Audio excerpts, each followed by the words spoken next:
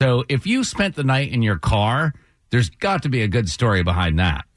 Got to. I mean, there is. It's an absolute guarantee. If you're sleeping in your car, it's not like you just, the bed was uncomfortable, so I hopped in the car. No. There's a wonderful reason that precedes those 6 hours that you were sleeping in your car.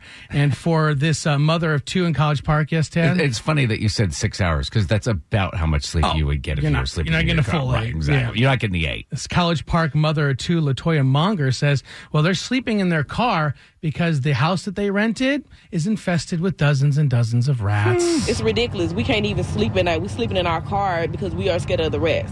The landlord actually told her, hey, sorry, rodent and pest services and maintenance is responsibility.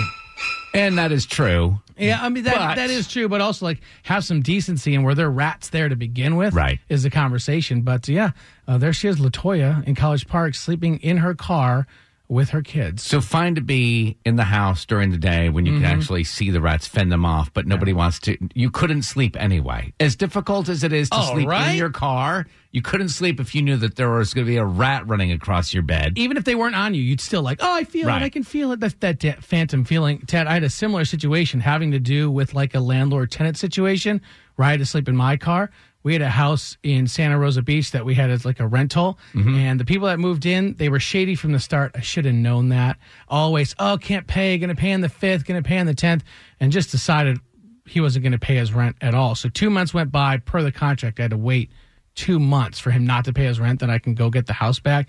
And in the rental contract, it says, if you're going to evict somebody, you have to wait until 7 a.m. of the 2-month window, and then you can legally walk into your house with a sheriff and kick that person out. And you were going to be there at 7 o'clock and 1 second. Yeah, 6:59 with the sheriff. And so I drove down. At the time we lived in Memphis, drove down overnight, parked in front of my house at, let's say, 3 in the morning, and then woke up at 6:45, waited for the sheriff, and we walked in, and I just saw it all according to plan. And if you know Drex, you know there was no flipping way he was paying even $10 for a Motel 6 to sleep in an actual bed. Absolutely not going to happen. But this, the tenant, he had the last laugh because I'm going through and I'm steam vacuuming all the carpets. He had put red Kool-Aid, powdered Kool-Aid in the master. And when I went to vacuum the carpet up, it dyed it all red. I've heard of people doing that before.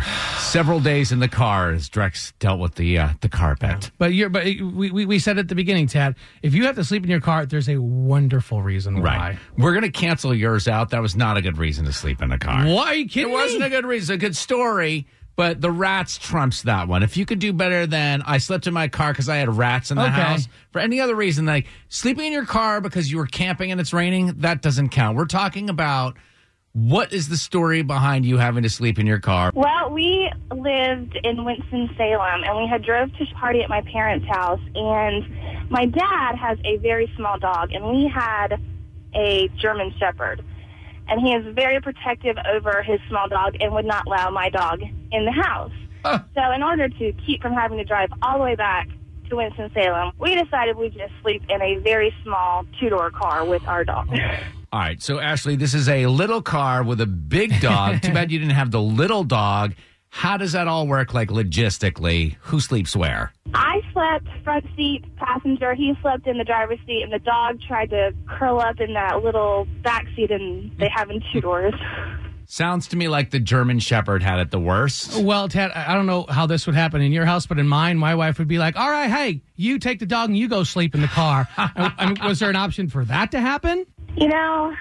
I think that was an option, but I treat my dog like my child, and my boyfriend yells at me all the time about it. Oh, you know, Tad, that Nicole treats her dog better than her boyfriend. No question, right? Sometimes, yes. All the time. Yeah. Brad and Ackworth, how many of you slept in a car? There was 7 of us at the time. 7 people? You need details, Brad, details.